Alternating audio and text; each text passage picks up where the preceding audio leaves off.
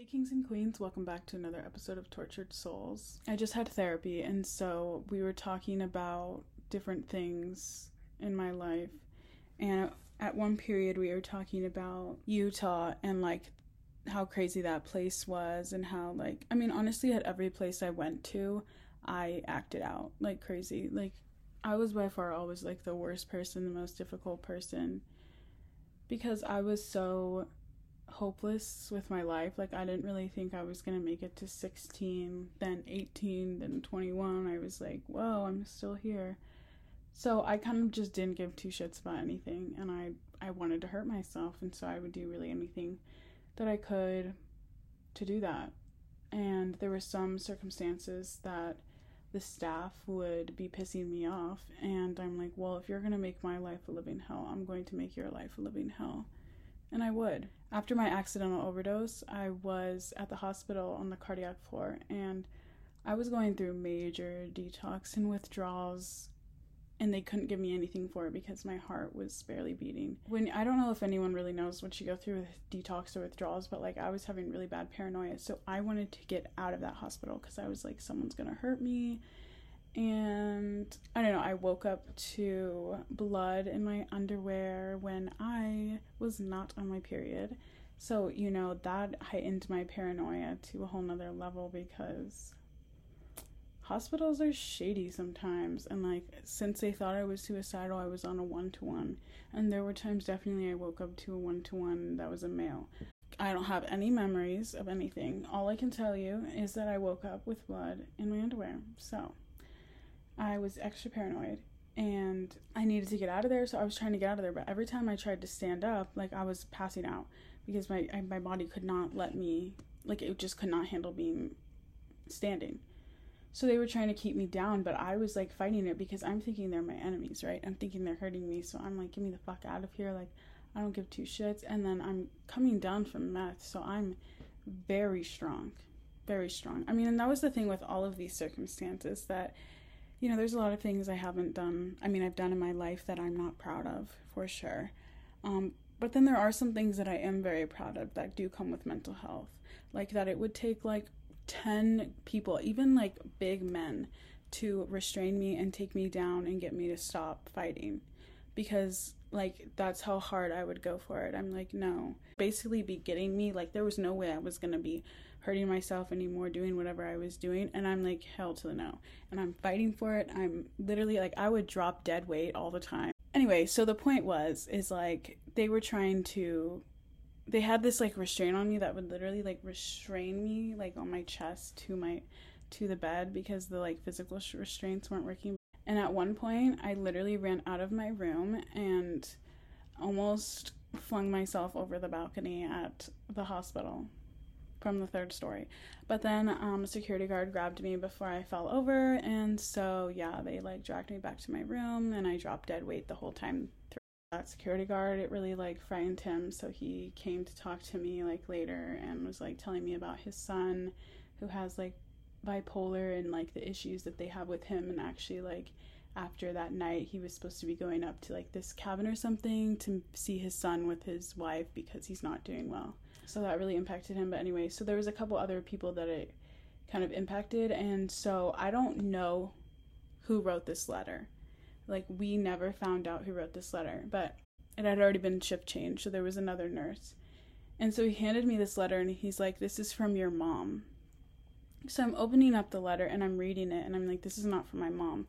One, it's typed. My mom would not type, like, because so out of all the places I've gone to, my mom always sent me cards. She would send me those papyrus cards that were like super fun.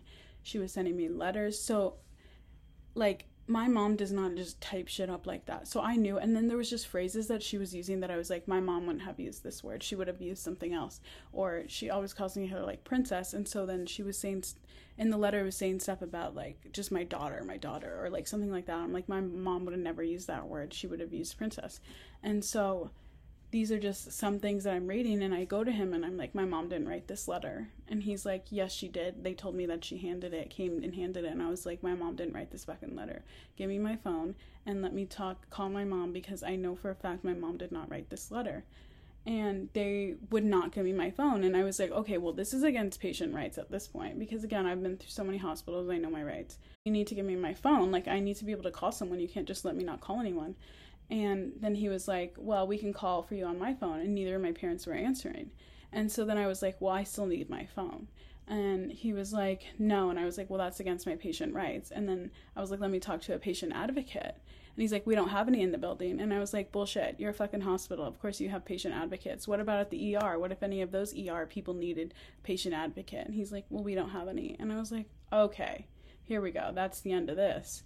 So I stood up on the little nightstand right by my bed, and they all came rushing in. They were like, come down, because like the thing is, they were like, well, we'll just take you down. And I'm like, if you take me down, like, I'm going to just let myself fall and hurt myself. Like, you're not going to take me down from here.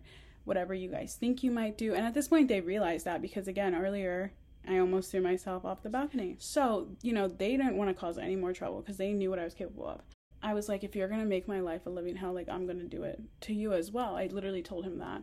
And he was like, well, what can we do to get you down to come down? And I was like, you better hand me my phone and give me Xanax in my arm right now. And so they come back with my phone, they come back with the Xanax, and they put it in my IV, and I'm calling my mom. She never wrote the fucking no. Like, literally, I knew it. I was right. And this nurse, so my mom pulls up to the hospital, right? She's like, what the fuck are you guys doing giving me a note, giving my daughter a note that, you know, that says that it's from me? Like, that's fucking weird. The nurse, all of a sudden, you know, he's like now being so nice to me. So calm. Like, from the moment I woke up, he was so mean to me. And as soon as my mom showed up, as soon as he realized that I was fucking right about this letter, he was like, oh, okay. And so then he started being nice, and he's like, okay, we're gonna figure it out. Because my mom was like, I'm talking to someone about this, because this is not okay that someone out here is writing letters to patients like this and claiming that it's from their mom. I left and went to the psych ward, and then my mom later got a follow-up message from the hospital. And they said that they figured out who the staff member was who did it, but they did not ever let me know who it was. So to this day, I still don't know who it is, but I kept the letter because obviously we wanted that for proof. And I just thought it was fucking weird. Like, who does that? I don't know. Like, that's just, I know that it was all inspirational. So it was out of a good intention, but why not just send it saying that it's from whoever it was actually from, like from a staff, whatever. There was a staff member at the Utah place, and we were on the acute unit, me and this girl. I don't know. There was just some people where they were just mean. It was not even like they were even trying to be nice. Like, they were just purposely being mean. And, you know, we were just pissed, and he was already just pissing us off within, it was like an hour of his fucking shift. And so when we got to go outside and talk, we like came up with this plan. We look at each other, and we just pick up the chairs and start throwing them. Like, because it was just like, he was just being annoying. And so we were like, you know what? Well, now you have all this paperwork. Now you have to tackle both of us. Now you have to call a dial 9. And now you have to deal with all this shit because you were being a dick. We were both on tier 3, so we had at least another week in there. So at this point, we don't care. Like, you're gonna make my life, like, awful. Like, I am gonna do the same. So that was just another thing. And, like, we all know, like, I don't mind hurting myself. Afterwards, they, like, throw us both into, like, the seclusion rooms. And next thing you know, I pop out my fucking rock from my sock. And I'm like, well, thank you for giving me this locked up space where I can now hurt myself. Thank you. But then they came in and took the rocks and restrained me. So, you know, but I don't know. There was just some circumstances where I did that in a lot of places. I just acted up in literally every place I went to. I sometimes think back and I'm like, why did I do that? And being at those places where you literally have no control over your life, you barely talk to your parents. Like, these people that are taking care of you are changing every 8 hours. And some of them literally hate you for no reason. This one girl was, like, racist as fuck to me in Arizona. And I literally told her, I was like, shut your fucking mouth. Like, stop talking. And she was like, no, I'm not going to stop talking. And my friend at the time who was there, she was like, you should really shut your mouth right now. Like, stop talking. And so then she said it again. And so then when we walked to school, I followed her and I literally ran up to her and punched her in the face.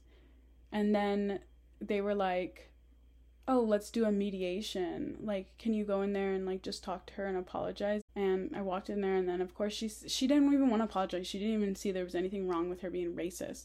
And I was like, oh, fuck no. So I went off on her in there. And it was in the therapist office, and so, like, there was only 2 staff, and they were freaking the fuck out. Somehow the lights got turned off. It was kind of wild. But she learned her lesson. Was she ever racist again? To me, no. And I'm sure she thought twice about it being racist out in public, because I whooped her ass twice. I don't know. There's just circumstances like that where you're just, like, living with these fucking annoying ass people. There was another girl who had it out for me for what? Why? I don't know. And she tried to come up behind me and hit me too, and so I turned around and beat her ass as well. And the staff was like, Jordan, you won, like, just get off of her and all this. And I'm like, you're not gonna come up and try and hit me from behind for no reason, and then you're thinking you're just gonna get away with it with a couple punches. No. I'm sure that's something I really need to sit and think about, why I got so angry at some of these places. But I just already didn't want to live as is, and then you're gonna test my buttons, you're gonna say something racist, you're gonna be a bitch. Like, I don't have time for that. Like, I barely want to be on this earth. Like, and then you want to come make my life worse. Everyone underestimated, I think, my powers of how I was gonna hurt myself until they really knew. Like, the psych hospital I went to a lot when I was an adolescent, they picked it up pretty quickly that I was, you know, gonna make issues. So, especially towards the end where my, like, hurting myself became needing several amounts of stitches or staples, they put me on a 1-to-1, and then I left and I came back and it was like, nope, instant 1-to-1. Like, normally when you're on a 1-to-1, it means you're going to be there for a while because you have to get off your 1-to-1 and prove that you're safe enough to be on your own. And they were just like, no, we're discharging you off of a 1-to-1. And then literally put me on a 1-to-1 as soon as I came back. I haven't been there since they renovated it, but when I was there, they had a boys' hall and a girls' hall. And in the boys' hall, there was right by the nurse's station, there was a singular room, and all the other ones had 2 or 3 beds. That would be like my room. Like, they literally wouldn't let me come back to the hospital unless the kid who was in that room left, so that I could be in that room, or they could move him to somewhere else. After I did that to my arm, they put this, like, freaking, like, almost like floaty moment over my, like, elbow arm area. And there was a protocol that it was like, if I touched that floaty, I was to be restrained instantly. I was, like, not allowed to leave my room. Like, I had my own program. There was at one point where it was like I was only allowed to be at my little desk in the corner by the phones. There was one guy who was my 1-to-1, and we would, like, race on Sudoku. So they would literally print us the same puzzle, and then we would see who could finish it first. So there was still, like, really good moments, and especially since I was there for, like, 3 years straight, for, like, months on end. Like, I should go back and, like, calculate how long, like, time-wise it was, but it was definitely at least, like, because I went there once for, like, 7 weeks straight, so it was at least, like, 4 or 5 months of total time that I was staying at that place from 2014 to 2017. So obviously, like, I knew a lot of these staff and, like, kind of got a little bit closer with them, so that wasn't really an issue, but it was just like I wasn't really allowed to go anywhere. I wasn't allowed to be really in the cafeteria either. And that also kind of came with some perks, though, as well, because I was able to watch, like, movies on my own in a different room. I got the iPad, and since I couldn't eat in, like, the kitchen, whatever, group room, it was like a whole little, I don't even know what that was called, like, milieu, I guess. Then I would have this, like, set of post-it notes on my door that says, like, do not wake me up for breakfast, don't wake me up for vitals, like, just don't do it. And so they would let me sleep in, and then once I woke up, I would have my breakfast and I would have my vitals. So, like, that was kind of nice. And then they let me bring my blanket there, and I had some other personal items, but it was stuff that I had to earn. So it was like I had to go to X amount of groups or do X amount of paperwork. I don't even know what it was. Just, I had to earn it, basically. And if I tried to hurt myself or touch that fucking floaty, everything got taken away until I earned it again. And I've been seeing a lot of TikToks about wilderness camps, and there was one in particular that I saw that was talking about all the people that have, like, died there and or gone missing, the children. And so I was reading some of the comments about it, and there was some talking about Paris Hilton and where she went, and which is where I went. And so I saw a comment that was saying that she went there 2 years ago and it was hell on earth. And I was like, well, I went there 5 years ago and it was hell on earth. So obviously in those 3 years they didn't change at all, because this other girl went through hell like me, which is so sad, like, to think about. And just with the wilderness camps too. But then on top of that, I saw these comments that were talking about how dare these parents send their kids to these places. Like, they didn't do any kind of research. How did you not know your child was going through all this? You didn't know neglect and all this crap. And then I saw this comment, it pissed me off so bad, but it's like pure ignorance. Because they were like, can't they just try therapy first? And I'm like, oh my God. Like, that's not how it works. Like, it's not like these freaking kids are depressed and then one day or the next day are sent to freaking wilderness camp. And then they talk about the kidnapping, and it's like, I completely understand how traumatic and awful it is that they do that kidnapping thing, but I think people also don't understand how desperate parents are to get their children help, and how desperate they are, because like in my circumstance, no one was keeping me safe. No one. I was in the psych ward and no one could keep me safe even there. So my parents had no choice. It wasn't like they freaking, were trying to get me. And like, I had a maximum of like 30 minutes allowed to talk to them a week. In that time, you're not talking to them about all the horrible shit that's going on. And I'm not even fully processing at that time either, all that shit that's going on. It's just so unfair that they were like putting it on all the parents. And it's like, they made it seem as though like a kid would skip school for like 2 days straight, and next thing you know, they're getting sent to the wilderness camp. Or the kidnapping situation, when it's like, you have no idea how it's like a last resort. Like, parents aren't just out here trying to give their kids trauma by kidnapping them in the middle of the night.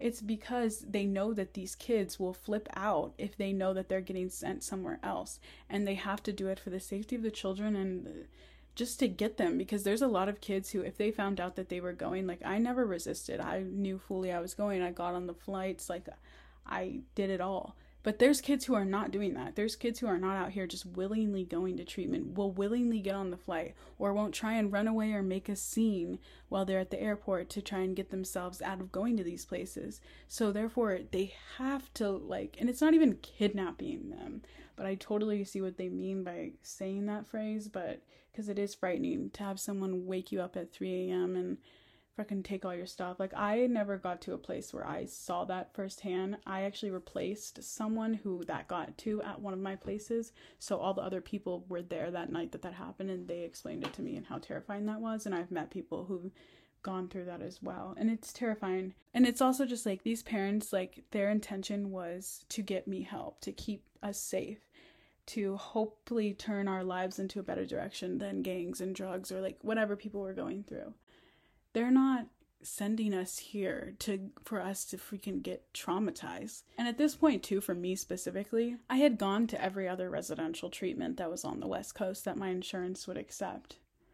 Like, this was my last one that I hadn't gone to. I don't know. I just hate that they like blamed the parents. Like, all the comments were just like full blown like, parents are shitty, they shouldn't even have their kids after sending them there. And I'm like, why aren't we blaming these places? Why is it okay that these even exist? Or why aren't we talking about how traumatic it is for the children who go there? And like, let's work on getting them help instead of sitting here blaming the fucking parents for doing what they thought was helping their children.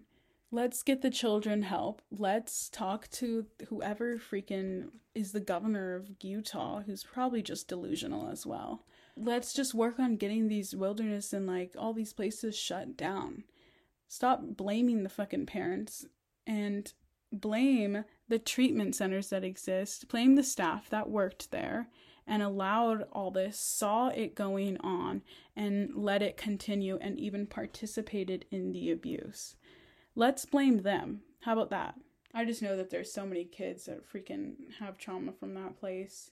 And I also know that a lot of the girls that I went to, shortly within a year of them getting out, which was about within a year or so of me getting out as well, they were pregnant. There was like at least, I'm gonna say 20 girls, and it was weird because like almost all of them were boys except one. And then that girl named her daughter Karen, but Karynn, and I was like, why would you do that? Like, the whole Karen meme and everything was already out at this point. I was like, you just set your daughter up for failure.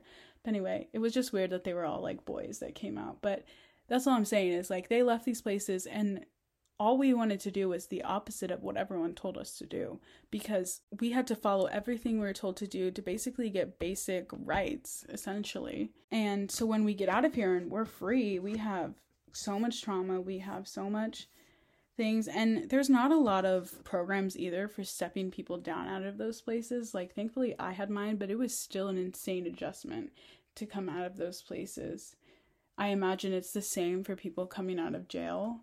It's like the similar situation where you're like thrown back into society and you're supposed to be like figuring it out when like so much shit has went down while you're gone.